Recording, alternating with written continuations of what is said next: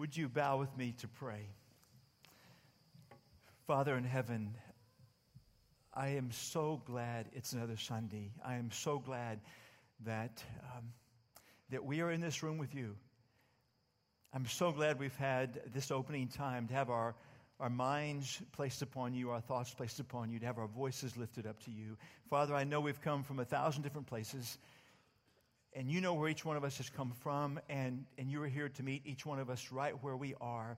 And I think that's begun already, Father. I know it's begun already. May it continue on with the teaching and with the worship that concludes. I pray you would reach each of us at the core of our being with what we need to hear most and know most and experience most from you. And I trust, I know, that's what you're here to do. So with great anticipation, Father, I pray all this in Jesus' name. Amen. You can have a seat. I'm going to ask the ushers to come down. We say this every time we do an offering at FCC. For those of you that are new, the offering is a time for those of us that call this place home to give back to God's cause, and we do it gladly and joyfully and willfully. But if you are a guest, then feel no obligation to put money in the basket, none whatsoever. We hope and pray that in the time and the hour here that you really experience God's presence and you really hear from Him and you're impacted by Him. There are two big things I want to tell you about while the offering is passed. The first is this, is that our small groups are launching their next season right now. Our small group ministry is starting. And for those of you that are not in a small group, it's one of the crucial places that someone comes to know God and follow God and live this life with God. And so a number of you are not in a small group, and this is the ideal time to sign up for one and to step into the small group world and to experience that.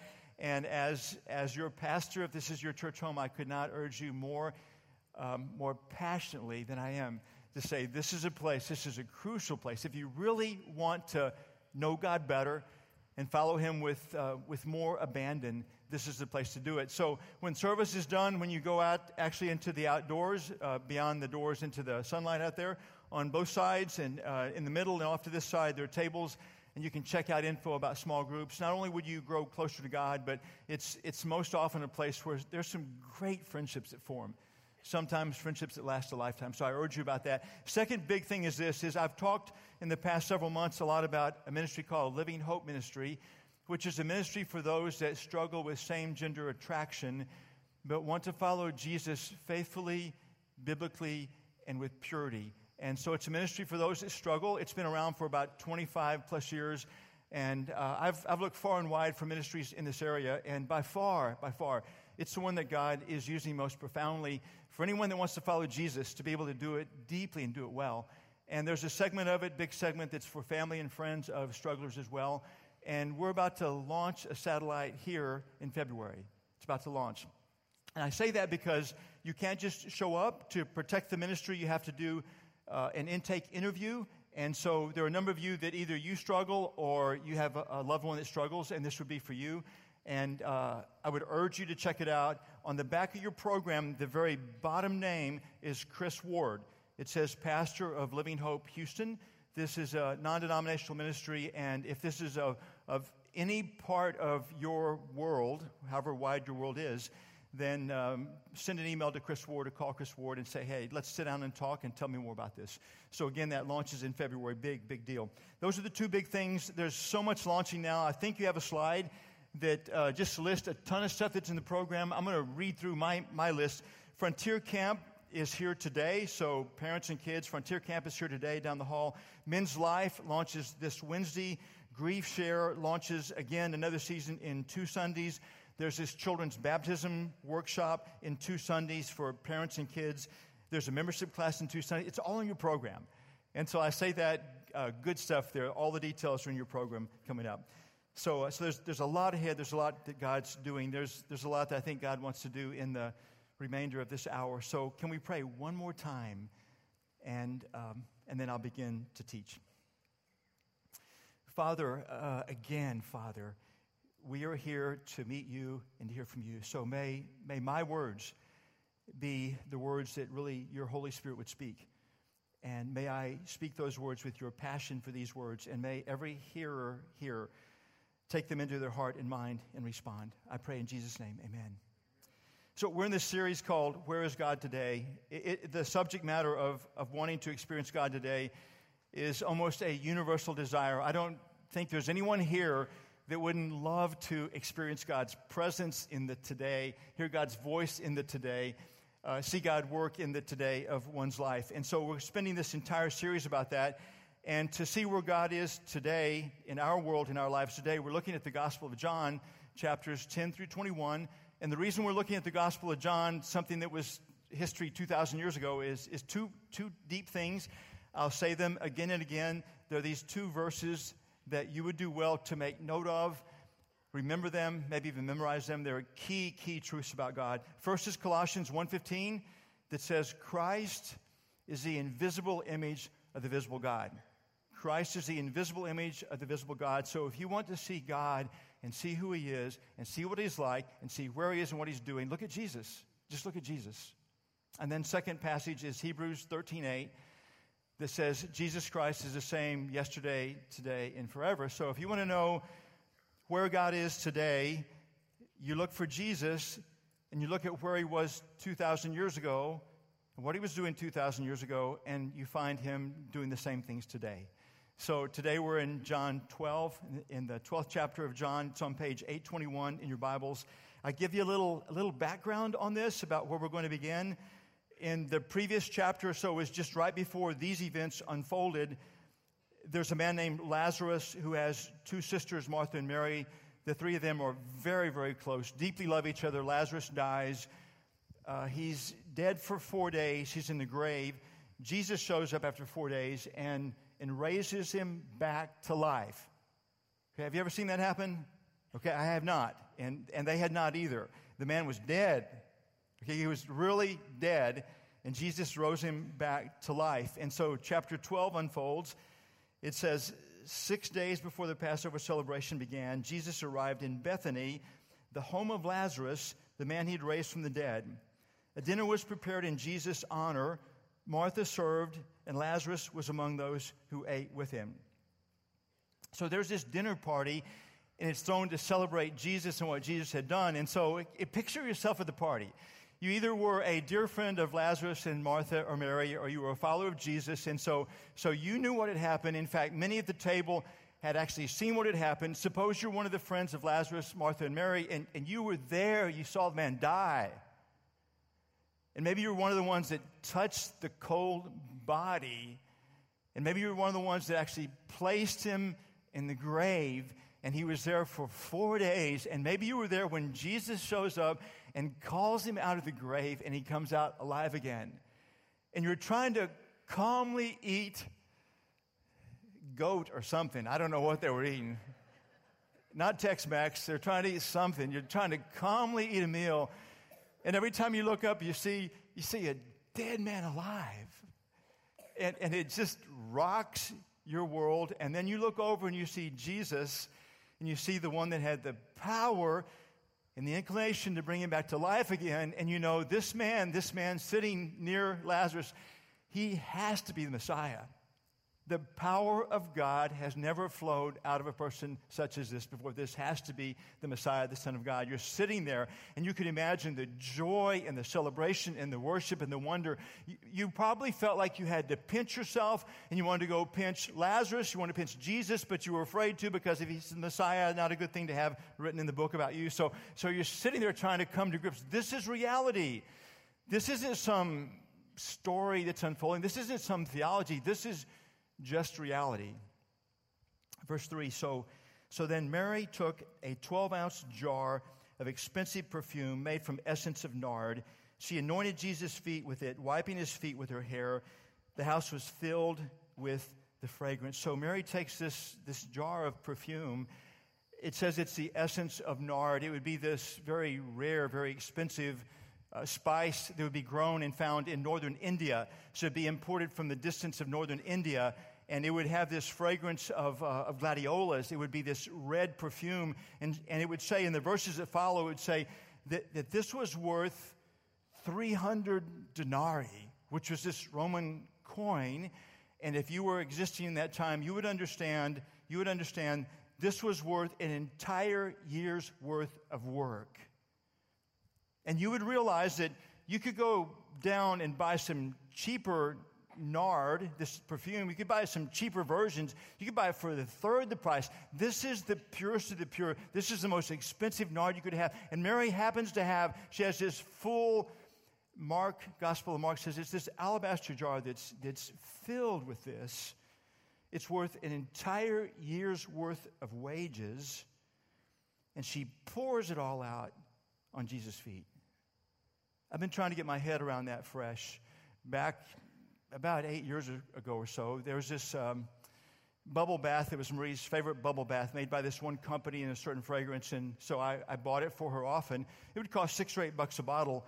But the company quit making that bubble bath and that fragrance, which was a sad day in our house for Marie. It was her favorite one. And so some time passed, and I'm on eBay after a bunch of time passes, and I find there are another 15 to 20 bottles in existence. I feel like I hit the mother lode, and I'm thinking $6 or $8 times 20, I can handle that. And then I find the price, it's a supply and demand market. I find the price, and I think it was like $20 a bottle. And so I walked away from the computer, and I thought, how much do I love her? And I thought, I love her a lot. I realized I shouldn't tell this because your husbands are starting to look a whole lot better as the story unfolds, but this is just what happened. And so it's a lot of money, and I come back and think she's worth it all, so I order all of it. I capture the entire remaining market that I know of in the world. I buy all of it, 15 to 20 bottles at $20 a piece.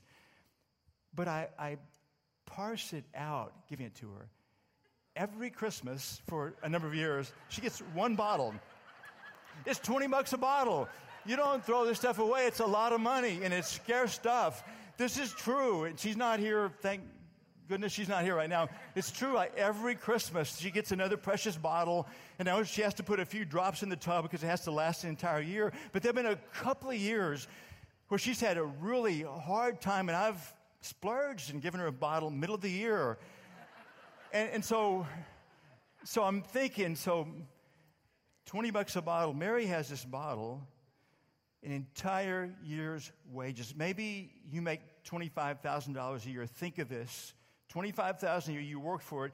You buy some perfume worth $25,000. Are you going to pour it all out at one time? Or maybe you make $50,000 a year.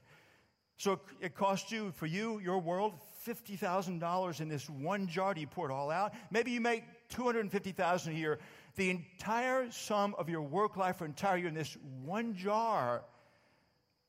And it says she positions herself in the most humble position at Jesus' feet. She pours out the entire thing. Outrageous extravagance, pours it all out on his feet. And then her hair is pulled up, as every woman's hair would be in public at that time, and she lets her hair down, and only one's husband would normally see it. She lets her hair down. She doesn't take a towel, as you would expect, to wipe Jesus' feet. She takes her own hair, and she wipes his feet with her hair. There's this outrageous extravagance. What could possibly spur someone to do such as that? And then I thought about it. There's this one that she loved as much as life itself, who died far before his time, and he was gone. And Jesus brought him back. And there are a bunch of you in this room that have lost someone you deeply love more than life itself, far before their time. And if someone could bring them back out of the grave, you would do the same thing. You would do the same thing. Think about that. Think about that. If someone would bring back that person, that spouse died far before their time, or that child that died far before their time, or that brother or sister, or that best friend, if they would just bring them back out of the grave, you would do the same thing. Jesus brought him back to life again, and she poured out this outrageous extravagance upon Jesus in gratitude. He didn't ask for it. He didn't demand it. It was just the response. What else would she do? I mean, a gift this big? She thought he was gone forever. She thought he was gone forever. So there was a lot of celebration in that room, but there was a lot of tension within those walls as well. The verses unfold. It says that there's this disciple of Jesus named Judas. He's the one that would betray Jesus in a matter of days. And it says that he expressed great displeasure over this. He says, this is such a waste. We could have sold it, given it to the poor. But it goes on to say, he didn't give a rip about the poor. He managed the money for the disciples and for Jesus, and he often stole from it. And he's thinking, my goodness, this is a huge sum of money. We could cash this in, put it in the treasury. I could take some off of this. So he's complaining. There's this tension inside the house. There's some tension beyond the house as well. It goes on to say that there were a lot of people that saw Lazarus, and they began to believe in Jesus, believe he's the Messiah. And then it says there are these leading priests that are watching the crowd begin to follow Jesus. And it says, see, they had already decided long before this they're going to kill Jesus. They've already decided that. And now they decide, because people see Lazarus and follow Jesus, they decide they're going to kill Lazarus. Now, pause with me. Okay, you're going to end the run of someone who has power over death. Okay, this Lazarus died once, and Jesus had the power to raise him. How much sense does it make to think you're going to end this whole deal by killing Lazarus and killing Jesus when Jesus has power over death? Are you tracking with me? It'd be like just science fiction. Suppose someone could walk through walls and doors. And so there's someone who you don't want to enter your house, and so you lock the doors. Well, big deal. They just walk through walls and doors. You know, that's so how stupid can we be in rejection of Jesus? Well, we'll just kill Lazarus. Well, hey, he's already been dead once. This is the one that can raise him from the dead. We'll kill Jesus, but hey, he has power over death.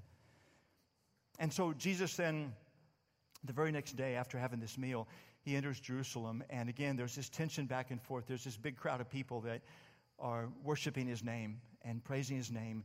And then it says there are these men from Greece, and so there are these non-Jewish people. There are these guys from Greece that are there, and they even want to meet Jesus because they want to learn more about him, maybe even follow him. And so there's this opposition. There's this group of people around him. There's this great tension. And into all that, in verse 23, Jesus speaks something that is very profound and somewhat surprising. He says, now the time has come for the Son of Man, which is himself, to enter into his glory. Now the time has come for the Son of Man to enter into his glory. And at that very moment, it makes sense, because there are these massive crowds that are saying, you're king, you're the Messiah. This looks like the picture of glory. But the definition of glory is the evidence of importance or preeminence. Biblically, when you go back to the biblical word, it means, when you talk about glory, it means there's some evidence of someone or something of importance, or maybe even preeminence, which means ultimate importance. And so I'll give you a definition, a great definition by a man named Alan Ross, of the glory of God. This would be worth writing down. The glory of God is the evidence that God is the most important or preeminent person in this or any universe. It's not about whistles and bells. It's not about the crowd cheering and everything. The glory of God is the evidence that God is the most important or preeminent person in this or any universe. It's just the evidence that he is infinitely more important than anyone. In fact, of all others collectively, he's infinitely more important. And Jesus says, okay, now is the time has come for me to enter into my glory. And then he begins to describe what it's going to be.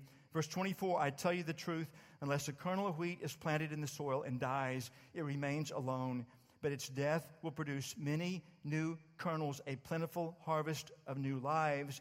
And he's saying, I will give my life up to the point of death, because when I'm buried, the result will be many, many new lives. He said, I'm going to die. I'm going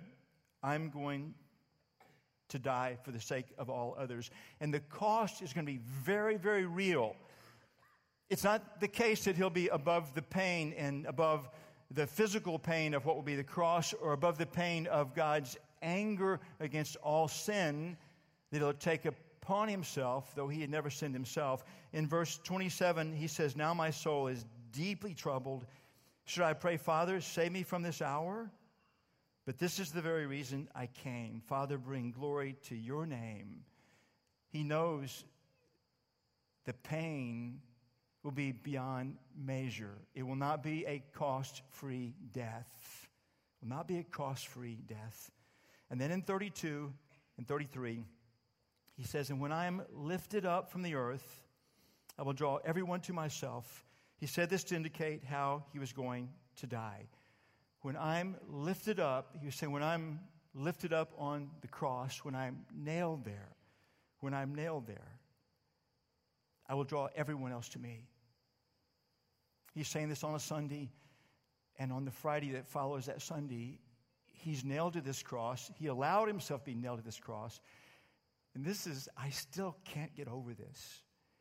He paid the penalty for every single sin of every single person.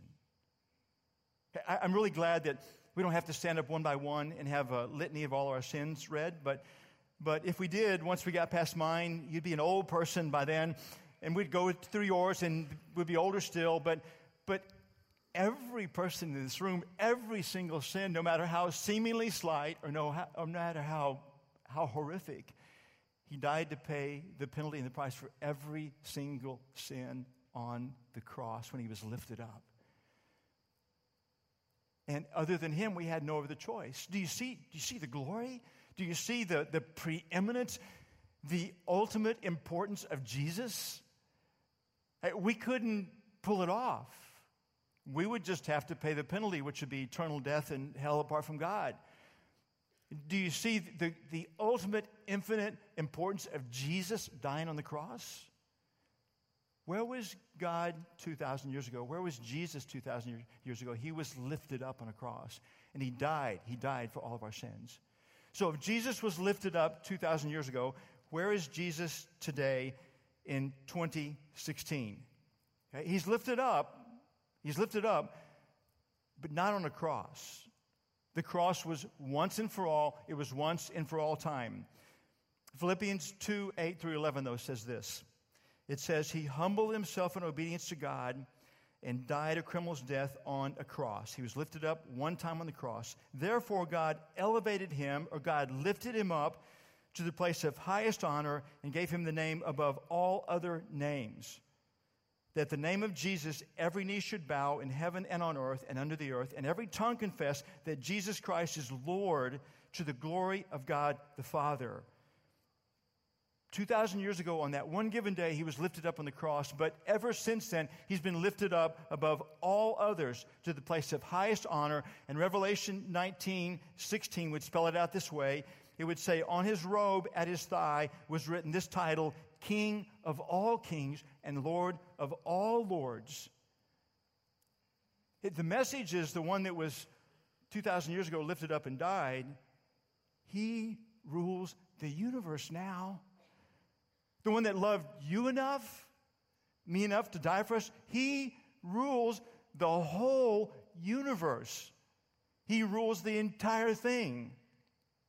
This is good news. This is really good news because we needed Jesus to be our Savior, to be lifted up once and for all, to die for our sins. We needed that. But if he had stayed in the grave, we'd be severely handicapped. Okay, our sins are forgiven. Now I'm on my own. Now I just got to navigate it all by myself. I'm on my own. But instead, he's the one that rules the entire universe. And now, when we turn to him in faith, or turn to him and say, I'm surrendering leadership to you, which is what faith is. When we turn to him now we're turning to the one who has all power to help us, to empower us, to guide us, to navigate circumstances for us. He has all power. He has all power. And that power is ultimately shown in resurrection power, but it's a different resurrection than what Lazarus experienced. In John 11, 25, 26, Jesus was speaking at the time to one of the sisters, and it says, Jesus told her, I am the resurrection and the life. Anyone who believes in me will live even after dying. After one dies, they will live. Everyone who lives in me and believes in me will never die. Hey, this is a much better resurrection than Lazarus experienced. Lazarus was risen from the dead. You understand that. You get that. But there's not a 2,000-year-old guy still walking around the planet named Lazarus. How long did he get to live the second time? We don't know. Probably a few years. It could have been 2 or 3 decades maybe, but he had a second run, which was a gift from God, but it ended. You know that, don't you? There was a day came, he got buried again. He got buried again. This resurrection Jesus is talking about now, this is a much better resurrection, and it's a much more costly resurrection as well. Raising Lazarus, what did it cost him?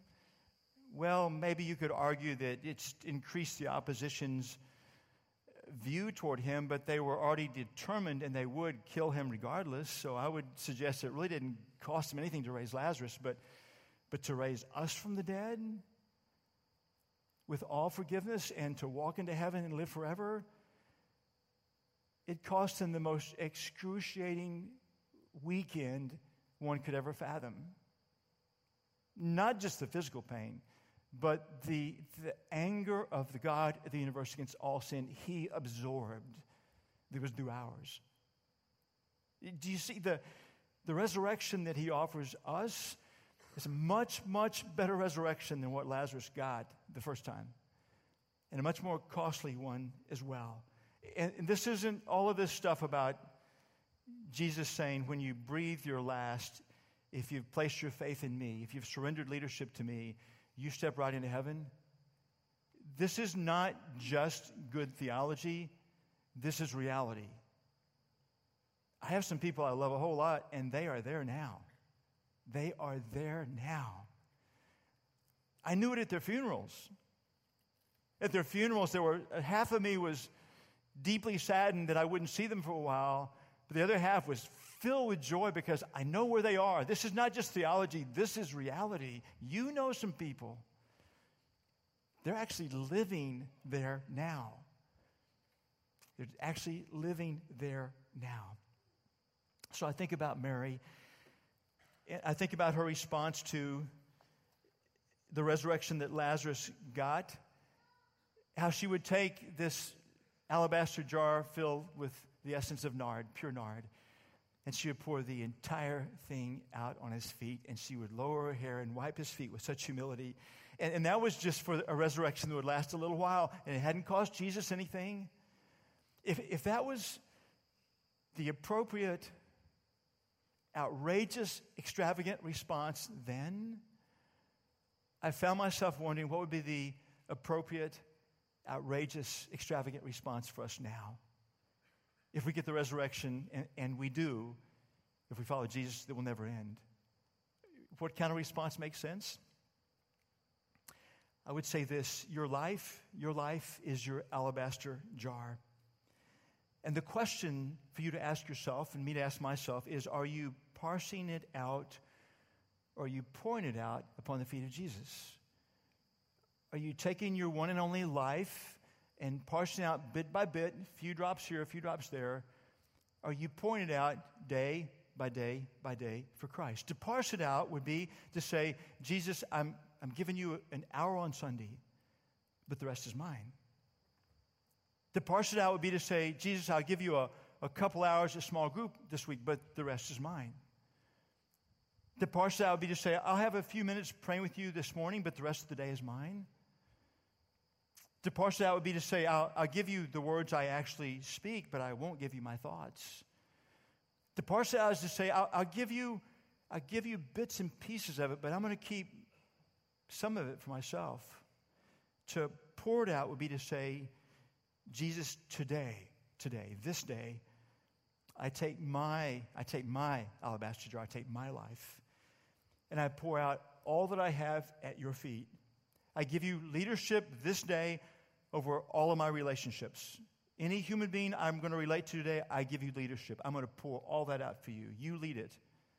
I will pour out to you my work day, my school day, my play day, whatever it is. I will give you leadership over my work, my school, my play.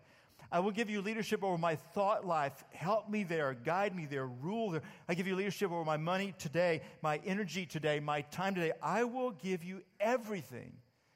It's all at your disposal today. And then tomorrow, you get a brand new alabaster jar, a brand new day all over again. And you decide, am I going to parse it out or pour it out? And you reflect for a moment, well, what is he worth? What has He added to my life? And when I get that, when I really get it, there's only one answer. I can't be outrageous or extravagant enough in pointing it out. And someday, I'll be in heaven, and I'll look back, and I'll be looking back and saying, was there another ounce someplace? Because if so, it was wasted on something else. So I would ask you, if you're a follower of Jesus, if you know Him, if you've given Him leadership, then I would ask you, are you parsing out your life? Are you pouring out your life one day at a time for Him? And if you don't know Him, reality is 2,000 years ago when He was lifted up, He died for all of your sins too. You still bear the cost now simply because you haven't placed your faith in Him. You haven't surrendered to His leadership.